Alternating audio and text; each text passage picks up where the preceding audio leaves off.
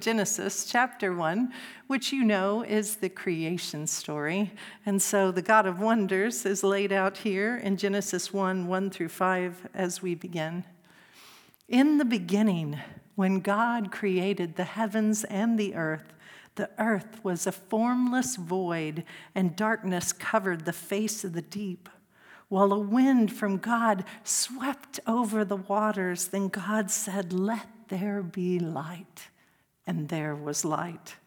And God saw that the light was good, and God separated the light from the darkness. God called the light day, and the darkness he called night. And there was evening, and there was morning the first day. I had a lot of fun planning this sermon series for the new year. We have 3 weeks in a row today when we talk about the creation of all things. Next week, Mark will preach on the star that led the wise men. And then the third week, we have Jesus being baptized and the heavens are broken open. And so I look forward to you joining us each of these 3 Sundays for In the Beginning. Like many of you, I have been home a lot this last week, and my husband and I had all kinds of outdoor projects that we needed to do, but it snowed, and it was so beautiful and wonderful, and it gave us a really good reason, like forced relaxation for John and I. But we had trouble finding anything that was sort of binge-worthy to watch on TV, and so we ended up watching a lot of movies. We're about 50% successful in choosing movies that we didn't regret later. But one of the movies that we watched was George Clooney's new movie on Netflix, where he also directs the movie. It's kind of a sad movie about the earth being destroyed through radiation and people trying to find a way to survive. This is an image from the movie. Clooney's character is a renowned scientist who's terminally ill, and he's trying to contact astronauts in space to warn them that they cannot return to Earth. For 2 years, they have been testing a moon at Jupiter as a potential habitable place for humans that this scientist has identified as potentially stable for life. Now, here's a spoiler. I'm going to tell you the end, and I'm sorry if you really wanted to watch that movie. But in the end of Midnight Sky, he has finally gotten through and contacted the people that are on the spaceship and told them that it is unsafe to return. And some of them choose to return anyway to be with their families. But the ones that have decided to go back to the moon that they've been on for the last 2 years, they're thanking him for all he has done to make that possible. And he says, and I quote, "All I did was point." All I did was point. Now, of course, being the preacher that I am, it made me think of John the Baptist, because we've been in Advent and we talk about John the Baptist pointing to Jesus and saying, "The one who comes after me is the Messiah. He will baptize with the Holy Spirit." And so I thought about how we are beginning a new year. And once again, we are making a decision to point our lives, our words, and our deeds to Jesus. Now, if we do not want to point our lives to Jesus, and we have to decide, are we serious about this? Because we can pursue our own wishes and our own desires instead. But if we point to the life of Jesus as the Word of God and the way we should live our lives, then we have to consider the way he lived his life, with selfless love, for embracing the outcast, for turning the other cheek. Now, this is countercultural to the world we live in, to the communities in which we inhabit. This is a different way to live. On this first Sunday of the new year, we are reminded of this commitment that we literally make every single day to follow Jesus. This year, on this Sunday, we begin with the Lord's Supper and a reminder of the sacrifice that Jesus made. And then we are going to offer you the opportunity to participate in the Wesley Covenant Prayer. Now, you may not know what that is. And so let me tell you what the Discipleship Ministries website says about it. It says that John Wesley adapted this prayer from the Puritan tradition. In case you didn't know, his mother was a Puritan and one of like 20 some odd children, and life in the Epworth Rectory. It informed his theology and preaching. He expected the people called Methodists to pray this prayer at the beginning of each new year as a way of remembering and renewing their baptismal covenant. The prayer describes the life of a participant with Christ in his mission. It's a practical description of what Jesus was talking about when he said, "If anyone wants to follow me, take up your cross and deny yourself," from Luke 9, verse 23. Baptism, we know, marks the beginning of a life in Christ. And in the Greek term, ecclesia, or community, we become a people who pursue a holiness of what John Wesley called heart and life, universal love, filling our hearts and governing our lives. The covenant prayer, it helps us remember what this Jesus way of life looks like and what loving God with our whole heart, soul, and mind and loving our neighbor as ourselves is reflected in our lives. So today we have a new beginning, a new year, a first Sunday, and we read from this very beautiful language of Genesis 1 and the creation in the beginning. Things were formless and chaotic, and we get this poetic language about the face of the deep. And the very first thing that is created in the midst of this darkness, I love the word in Hebrew, tohu vavohu, this chaotic darkness.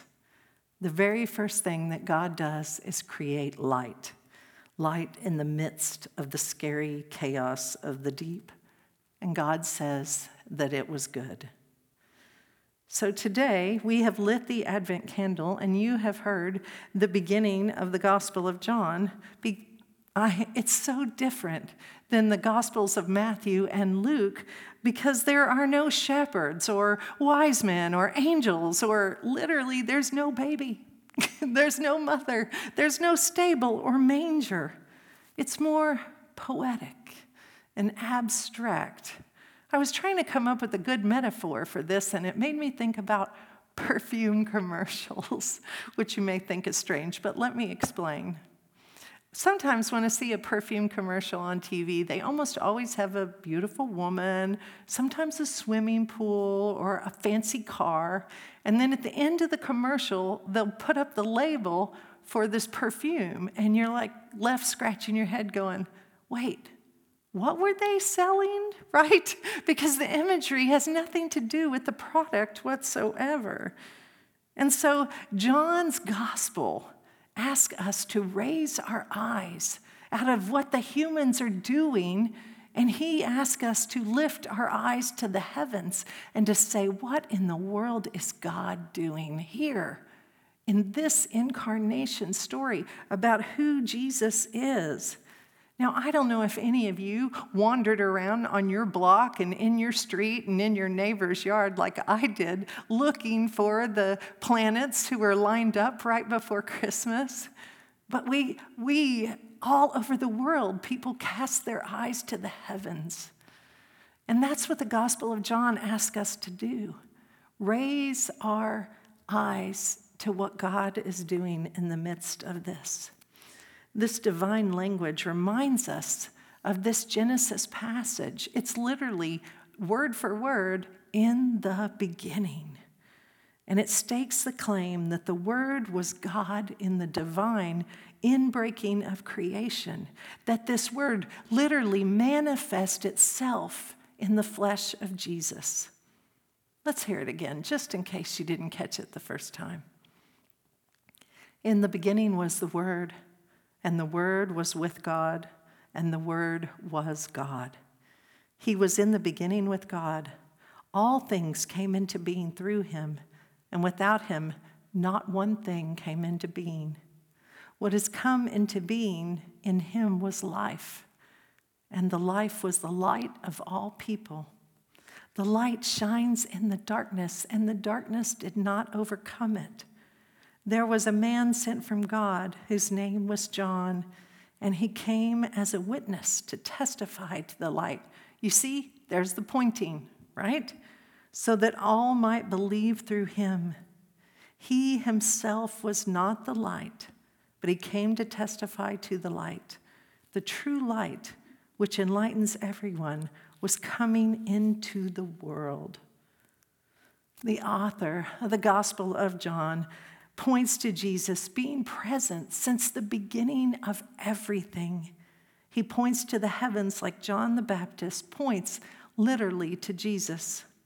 In Jesus, the barrier between the divine and the holy is broken. This connection to God is intimate now, and we hear in verse 14 that it pours forth grace and truth. Like an umbilical cord between an infant and a mother, through Jesus we are connected and can know God in a way that has never been possible before. It feeds us with forgiveness and love, this thing we call grace. And the scripture says so beautifully, grace upon grace. Let me read you a little more. He was in the world, and the world came into being through him, yet the world did not know him. He came to what was his own, and his own people did not respond. But to all who received him, who believed in him, he gave power to become children of God, who were born not of blood, or of the will of the flesh, or of the will of man, but of God. And the Word became flesh and lived among us. Let me say that again. And the Word became flesh and lived among us. And we have seen his glory, the glory as of a Father's only Son, full of grace and truth. John testified to him and cried out, "This was he of whom I said, he who comes after me, who ranks before me, goes ahead of me because he was before me." There's that poetry again that's a little confusing.